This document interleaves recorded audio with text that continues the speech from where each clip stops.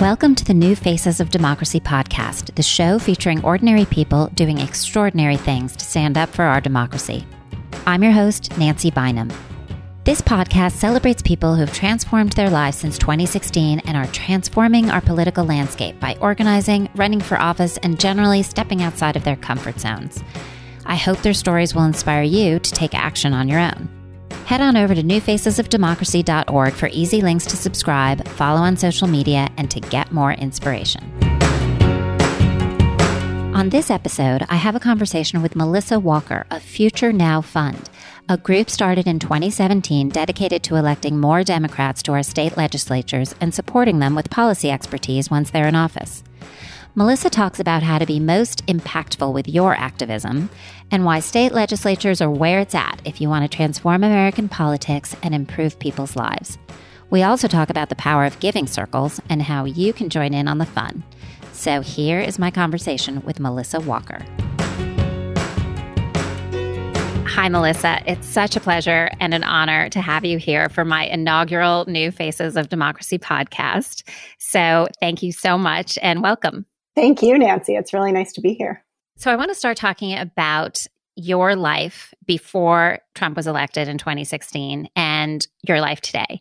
Can you just paint a quick picture of what you were doing in those more innocent times before November of 2016? Sure. Yeah. So I write children's books. That has been my career for a long time, writing young adult and middle grade novels.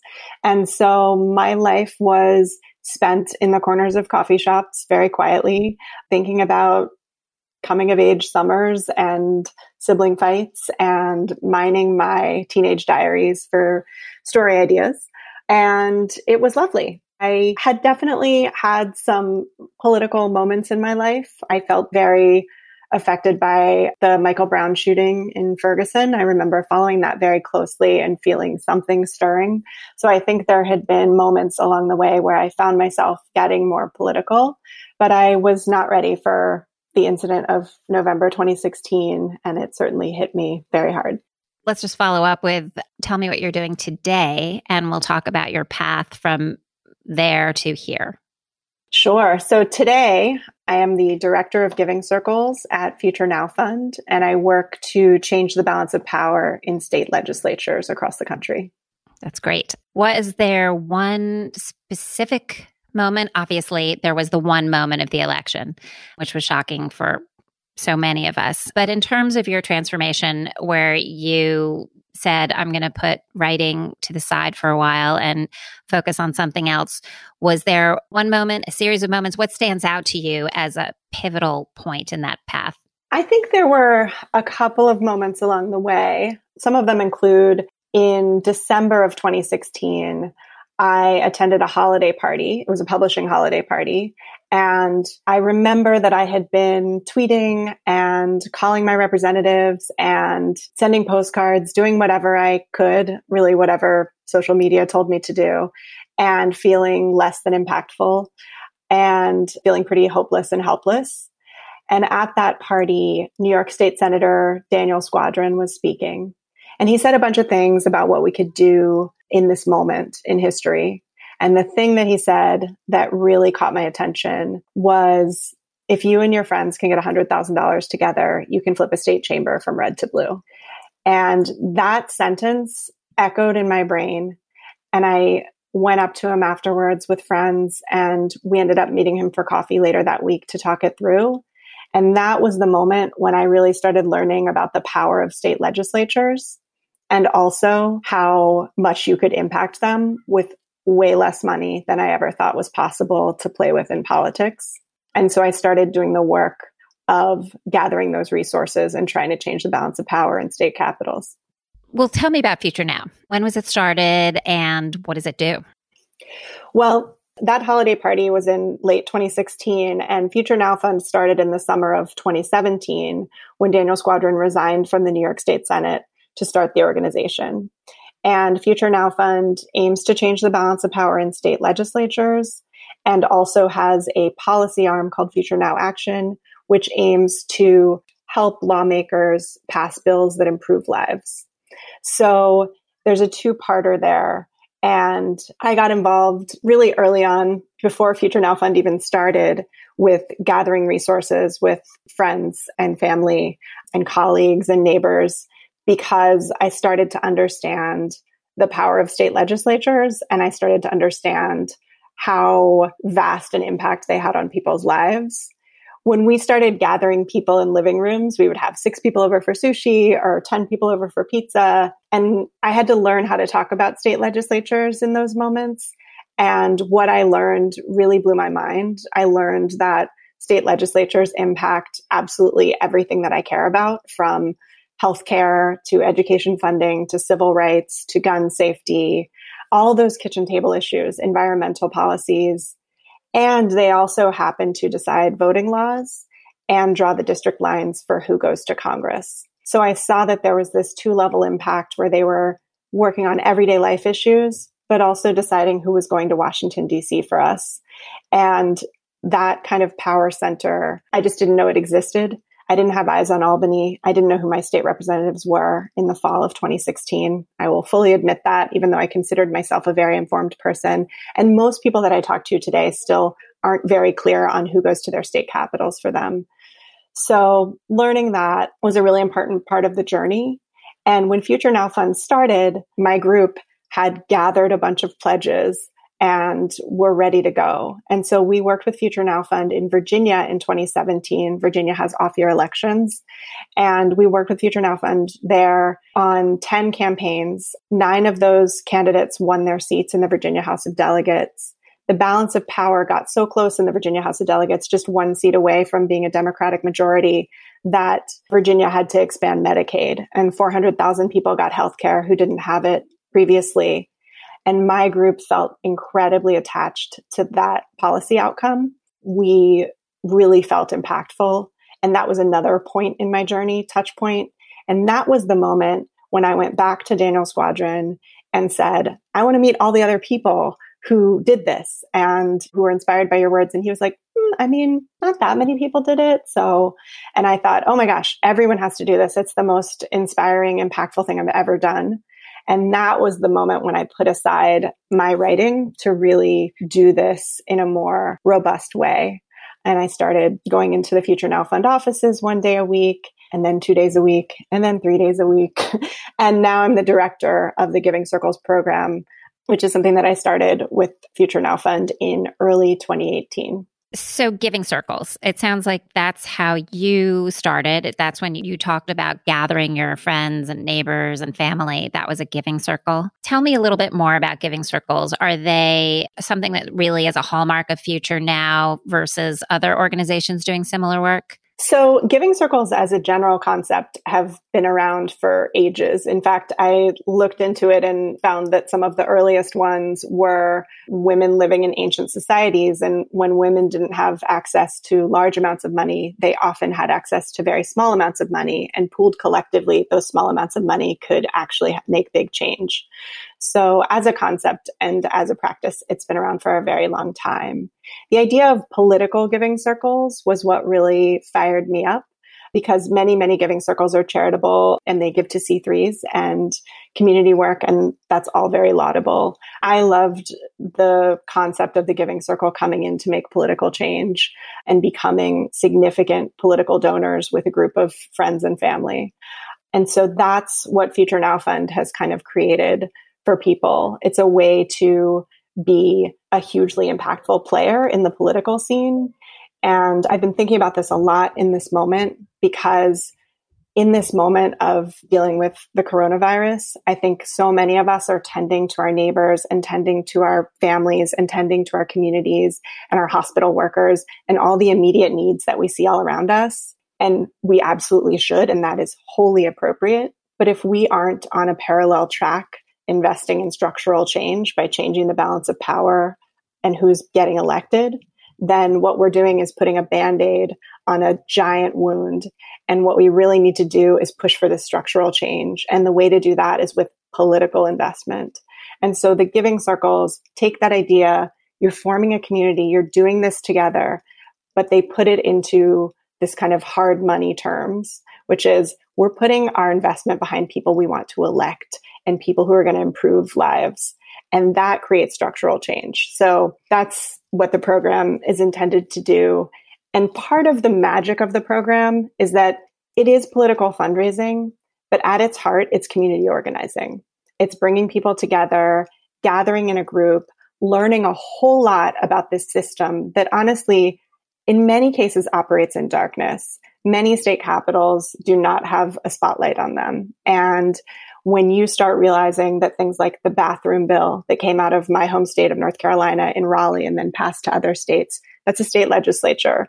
When you start thinking about the stand your ground gun law that passed in Tallahassee that let Trayvon Martin's murderer go free and then passed in 20 some odd other states, that's a state legislature. And when you think about something like Flint, Michigan, and the water crisis there, you start to realize that's not a Washington, D.C. problem. That's a Lansing problem. And when you create change in those legislatures, when you elect majorities that are trying to improve lives, then you change what happens in our country, all over the country. State legislatures are meant to be laboratories for democracy.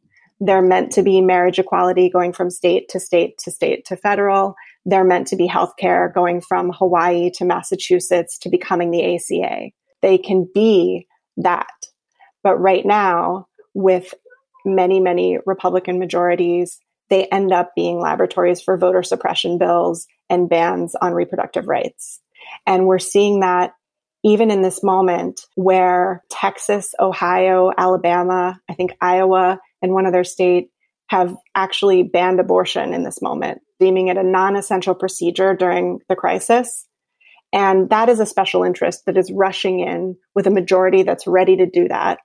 And what happened in Wisconsin is also a special interest rushing in.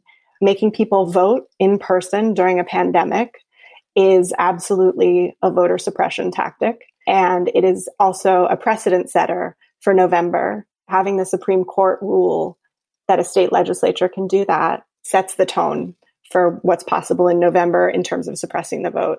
So to see, I think in this moment, in this COVID-19 moment, we're seeing states for what they really are, which are these huge power centers. And I've actually been heartened by the fact that the national media really is tuning into the fact that states are leading on this or not, and that states are either protecting people or putting people at risk. And that is about who's in power in those states.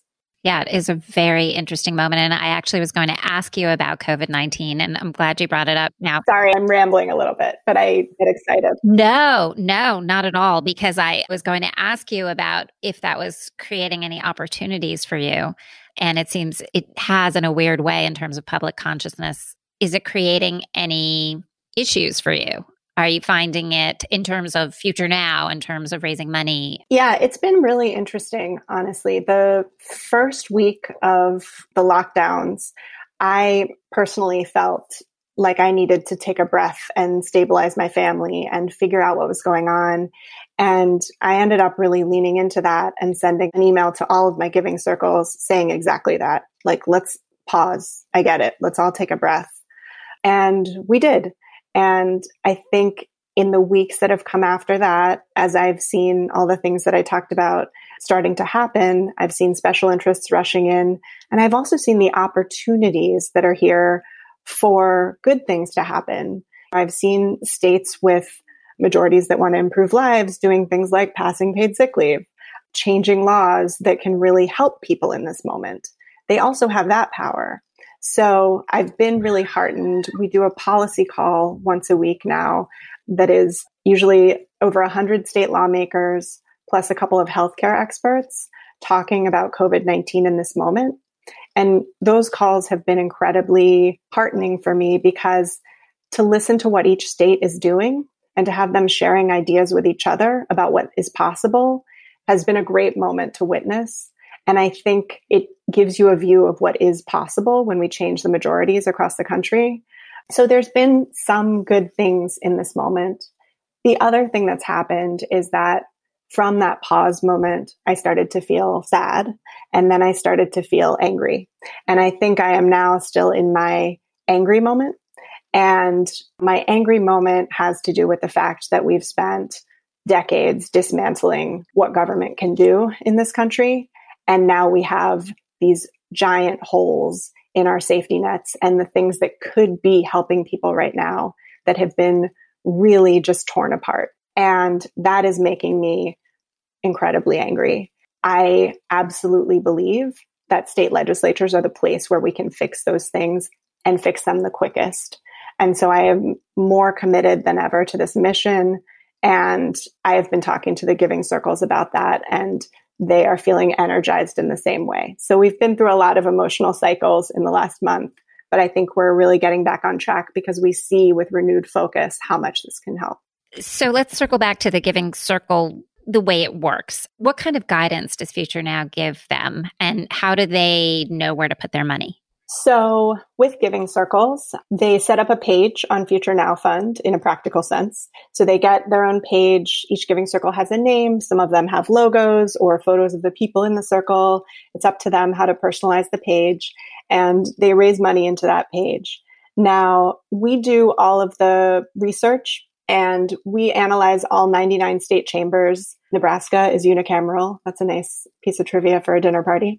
But we analyze all 99 state chambers and then look at the states where we think we could shift the balance of power that election cycle. And so we have 12 target states in 2020. And shifting the balance of power in those states usually means flipping a chamber, but sometimes can mean breaking a supermajority for a Democratic governor, or it can mean defending a new vulnerable majority. That's the case this year in Maine and New Hampshire, two states we worked in 2018 to help flip the chamber. And this year we need to be back to defend that new majority and make sure that they can continue doing the good things that they've been doing. So that's what it means to change the balance of power. That's how we do our analysis. In those states, we then zero in on the districts and we decide which districts we think have the fundamentals that could flip this year. So we end up endorsing candidates. That's a post-primary process. So we haven't done it in every state yet because there's a lot of primaries that happen later, but we have done it so far in North Carolina and Texas, who both had primaries in March. And those candidates become kind of the team for that state. And when a Giving Circle chooses the state it would like to impact, they usually do that through what's called a state selection process. And often that's an event. Right now it's a Zoom event where anyone who has joined the Giving Circle has a vote in which state they get to impact. Sometimes the leadership team chooses the state. It all depends. And sometimes the Giving Circle is in the state that it's choosing. So Texas, North Carolina, Florida, Pennsylvania, we have Giving Circles in all those states and they are choosing their own state, which makes sense. So that's how that works. And then after they choose a state, they get a full slate of the candidate bios and district fundamentals to dig into.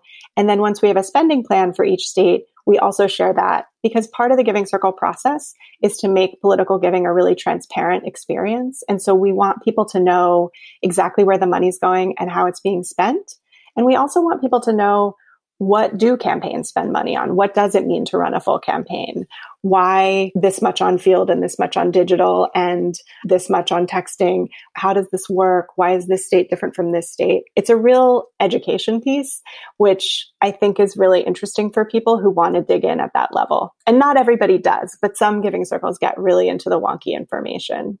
And what if somebody wants to be part of a Giving Circle but doesn't have a ton of time? How involved do you have to be? So usually the leadership team are the ones who are most involved.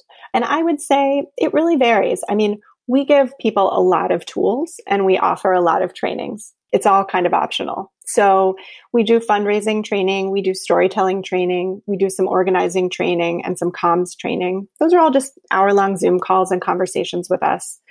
And what that does really is it makes the program a real training in community organizing. And that's what this is at its core. And I really believe that the world would be better if there were more community organizers. So anyone who starts a Future Now Fund Giving Circle, I want them to be able to have the experience of being trained as a community organizer so that for the rest of their lives, they'll know how to bring attention and resources to anything that they care about. Gaining that skill set for me has been one of the most empowering things I've ever done. And I really want more people to have that opportunity. So core to the Giving Circles program is that when you join us to form a Giving Circle, we also want to give something to you. And it is those skills, that knowledge, and also an understanding of how powerful we can be when we work together. I think people often surprise themselves with the goals that they set and meet, because we all walk with so much power when we come together. And knowing that helps you walk through the world in a more confident way. That's my hope for all Giving Circle leaders. I will say that if people don't want to spend much time, that's also fine. I have one Giving Circle who really doesn't like to do much of the engagement. They throw 2 big parties a year to reach their goal, and then they're done. And that is perfectly okay. That is absolutely a way to go. I have other Giving Circles who meet weekly and postcard together. Now they do that over Zoom, but they're still doing it. They're still doing it over Zoom, and it's kind of amazing. Everyone makes it their own. Great. Thank you. So supermajorities you mentioned, just for people who don't understand, what exactly does it mean to be a supermajority? Why is it helpful to shift the balance of power, even if the Republicans are still in power in that state? Why is that something we want to do? Great question. So supermajorities, the rules on what they can do vary from state to state, but I will give you an example, which is North Carolina. So, and not just because it's my home state. North Carolina is a really good example of what it means to break a supermajority. North Carolina elected a Democratic governor, Roy Cooper, in 2016. There was a Republican majority in both the state house and the state senate. So that meant that they immediately called session and took away Governor Cooper's veto power. Anytime he wanted to veto a bill that they were putting through, they just could overturn the veto just with their supermajority. So he essentially didn't have much power at all, even though he was the elected governor of the state. And in 2018, we worked in North Carolina to try to break the supermajority in the North Carolina House. And we ended up flipping 12 seats from red to blue. And that did break the supermajority and then some. The Republicans still have a majority in North Carolina, but breaking the supermajority meant that Governor Cooper got his veto power back. One really specific example of when that was important, and it's been important several times this year, was as we saw states limiting reproductive rights last spring and early summer, we saw those bills passing across the country. We saw North Carolina bring a reproductive rights limiting bill, and Governor Cooper vetoed it. Well, the Republicans decided that they wanted to overturn that veto. And even though they don't have the numbers to do that just on their own anymore, they decided to hold the vote on a day when they knew that some Democrats wouldn't be present. And they chose a very specific day. A woman named Sydney Batch, who was elected to the North Carolina House, had battled breast cancer on the campaign trail. And she had to have a mastectomy in the spring of 2019. And they decided to hold the vote to overturn that veto while she was going through treatment after her mastectomy. And they knew that she would be in the hospital. So she found out about that, and she came to Raleigh in a wheelchair, in pain, and was there to make sure that they couldn't do that. Now, they postponed the vote a few more times and made her show up in Raleigh a few more times. But eventually they gave up. And that's what breaking the supermajority in North Carolina meant. There is not a limit on reproductive rights in North Carolina, but it is because we broke that supermajority. And that's incredibly powerful. So it can really mean something. And this year we have a Democratic governor in Kansas. They have a supermajority, and we're going to aim to break it. That legislative majority was actually really trying to undo the governor's orders to lockdown. They were trying to make it so that Easter could be a day when people could gather in large groups. And a court had to decide that the legislature could not do that. They could not overrule the governor's orders. Thank goodness. But supermajorities can really take a governor's power away. What states are you active in trying to flip or change the balance of power in 2020? Let me get my list, although maybe I can do it from memory. So now I'm going to pull up the list. We are in Alaska, Arizona, Florida, Iowa, Kansas, Maine, Michigan, Montana, New Hampshire, North Carolina, Pennsylvania, and Texas. I know you've explained to me so well why states matter. What would you say to someone from, say, New York or California, some deeply blue state, who's giving money already to lots of different races, why they should care about who is elected in the middle of Kansas that has no impact on their lives? They don't live in Kansas. They don't know anyone who lives in Kansas. Why should they direct their money there? Well, there's a couple of things. My first kind of holistic view, and this is really like how my heart feels, this is our country. This is our country. There was a moment in time where Oklahoma had defunded education so badly that the kids had 4 days of school. Do I care about that? Yes, I do. And I think a lot of us do. I think there's a real opportunity here to look at the 50 states as our country and not to think of our state as the only thing we should care about. So that's one. The other is a point I made earlier, which is that state capitals can be laboratories for democracy. They can absolutely have state laws that pass and pass and pass to different places and may hit your state or the federal level eventually. And you want those to be healthcare and marriage equality. You don't want them to be stand your ground gun laws and things that are going to impact your state in a negative way, voter suppression bills. So that's another reason. An example of that really is we should all be thanking the people who go to Sacramento because they set emission standards for our entire country. The automakers are not going to lose the California market. If Sacramento has the strictest emission standards, then that's what they build to. And that's an example of state legislators absolutely doing something that impacts us all, luckily in a good way. Right. And plus, I've also heard that states are pipelines for future candidates for federal office. And so get quality people in there, get them learning the ropes of legislating, and hopefully they move on up. That's absolutely true. You may have heard of Barack Obama, who was once a state legislator, Stacey Abrams. Very true. So 2020, this is the first time Future Now is coming up against a presidential election happening at the same time. Do you feel like it's hard to maintain people's focus on states right now? I think when people are ready to get politically engaged, this is a really good sweet spot for them because presidential aside, the presidential race is the kind of money that I can't even imagine.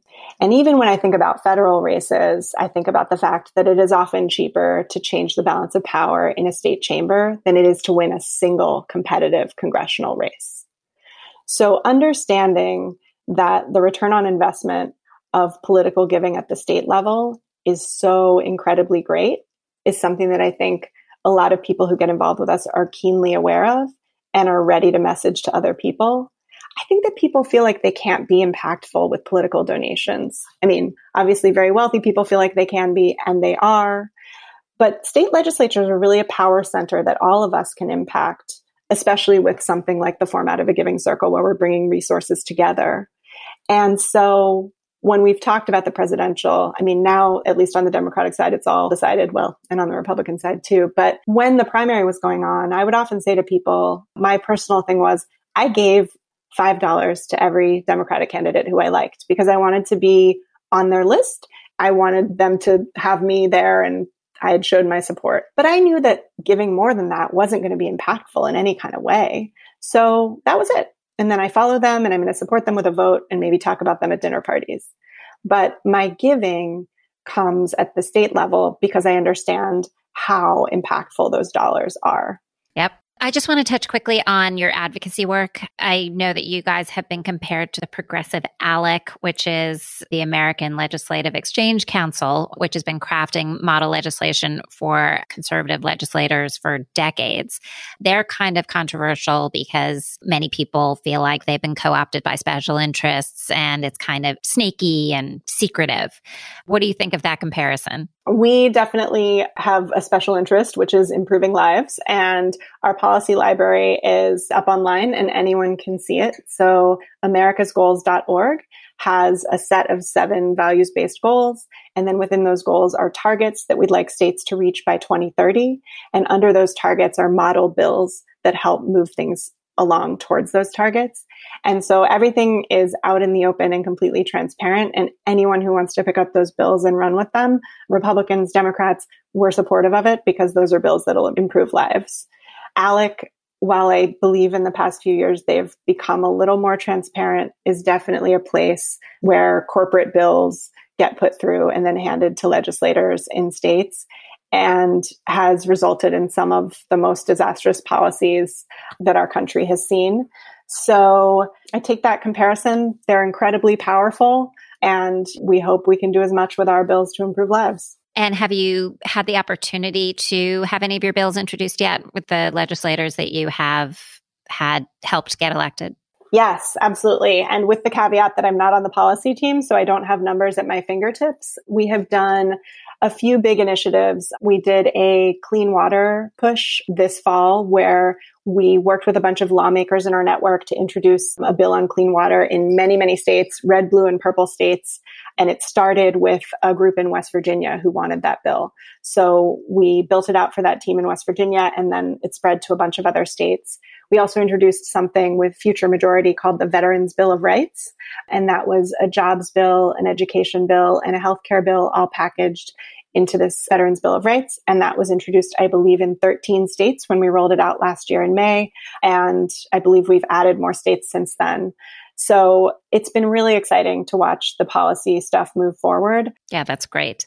Okay, so women. I read somewhere that, I don't know, it's a really high percentage of your members or your Giving Circle members are women.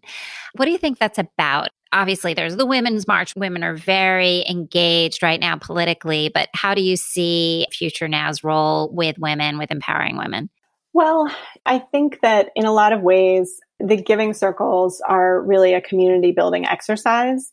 And I think that women are community builders. I think there's something about groups of women coming together to organize for their children's schools or to organize. It's often book clubs are run by women. I think women gather together and find strength in community.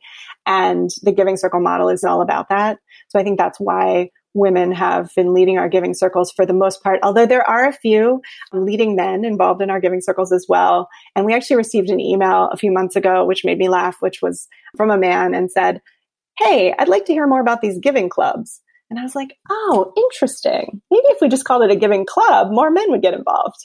But I do think there's something about gathering and doing something as a community that is in women's nature. I think that's it. That makes sense. I feel that way with my friends. So, okay, somebody wants to get involved in Future Now. What's the first step they should do? If they wanted to start a Giving Circle, we hold biweekly calls to talk about what Giving Circles do and how they can get started. So they could certainly sign up for one of those calls. And we also have a program called GiveSmart, which is run by our research director, Erin Kleinman. And that program activates around moments when we see either a race or a slate of races where we think a ton of small dollar donations can really move the needle. And so in those moments, Erin will send out a notification to the GiveSmart list and we'll put it on social media. And that becomes kind of a call to action where, hey, right now, this is the most impactful place where you can give. And we think you could change things if you would give right now. He takes that very seriously and only activates the team when there's a real chance, which is a fun thing. So if people go to futurenow.org and sign up for the GiveSmart newsletter, they'll start to get our communications and invitations to join things like the Giving Circle calls. They'll get those GiveSmart notifications and they'll just be able to hear about everything that we're working on. Great.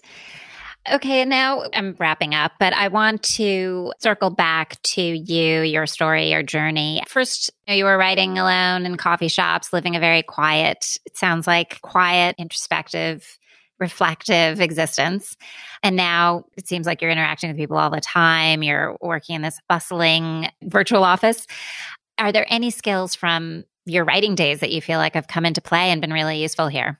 Well, I think that a real core part of the Giving Circles program is storytelling. And a lot of the work that Giving Circle leaders do is telling the story, not really of even why states matter. We give Giving Circle leaders a lot of materials on why states matter. They don't necessarily have to memorize like, oh, from 2010 to 2016, we lost nearly 1,000 state legislative seats. They don't have to have those facts at their fingertips because we give them a sheet that says, here's why states matter. You can hand this out when you talk to people. But what we need you to do is tell your story. Tell the story of why you got involved in this work and why it means something to you. They really come up with incredible things in those moments. It's very empowering to know that you don't have to memorize a bunch of facts and figures. You don't have to be a political expert to do this work. You just have to know why you care about it. And you have to be able to tell the story of you. Because the story of you is the story of us. And the story of us is the story of now. And that's a Marshall Gans thing in community organizing. but it's a wonderful practice and it's a really great skill for people to have. So I think that my storytelling experience kind of helped me get a head start on being able to do that. And I hope that all Giving Circle leaders feel like they're getting a similar skill set. Well, I know you have me super pumped up to join a Giving Circle. It's worked on me. And I would love to talk to you about how this journey has affected you personally and what you found most rewarding in the process. Absolutely. I would say that I am naturally a 50-50 introvert extrovert, and my current role is pretty much 90% extrovert, and there's like an introvert inside me quietly crying in a corner. So I really do miss those quiet coffee shop moments. But what it's done for me, it's honestly been my therapy. In this moment when I look at the federal news and it brings so much pain, and I realize that that pain is hitting people so hard. And if I didn't feel like I could do anything about that, I think I would go out of my mind. And so to have this work, to understand its impact, to know that I can do it, and to know that I can give other people the opportunity to do it too, has been incredibly empowering for me. It really has given me a very profound sense of purpose. Well, thank you so much, Melissa. This has been really informative, really inspiring. I'm very humbled by all you do and how you've devoted yourself to it. So I really appreciate you talking to me today. Absolutely. Thank you, Nancy. It's been a pleasure. Thank you for listening. New Faces of Democracy is created and produced by me, Nancy Bynum. And in addition to being the host, I'm also the CEO, the CFO, and the administrative assistant.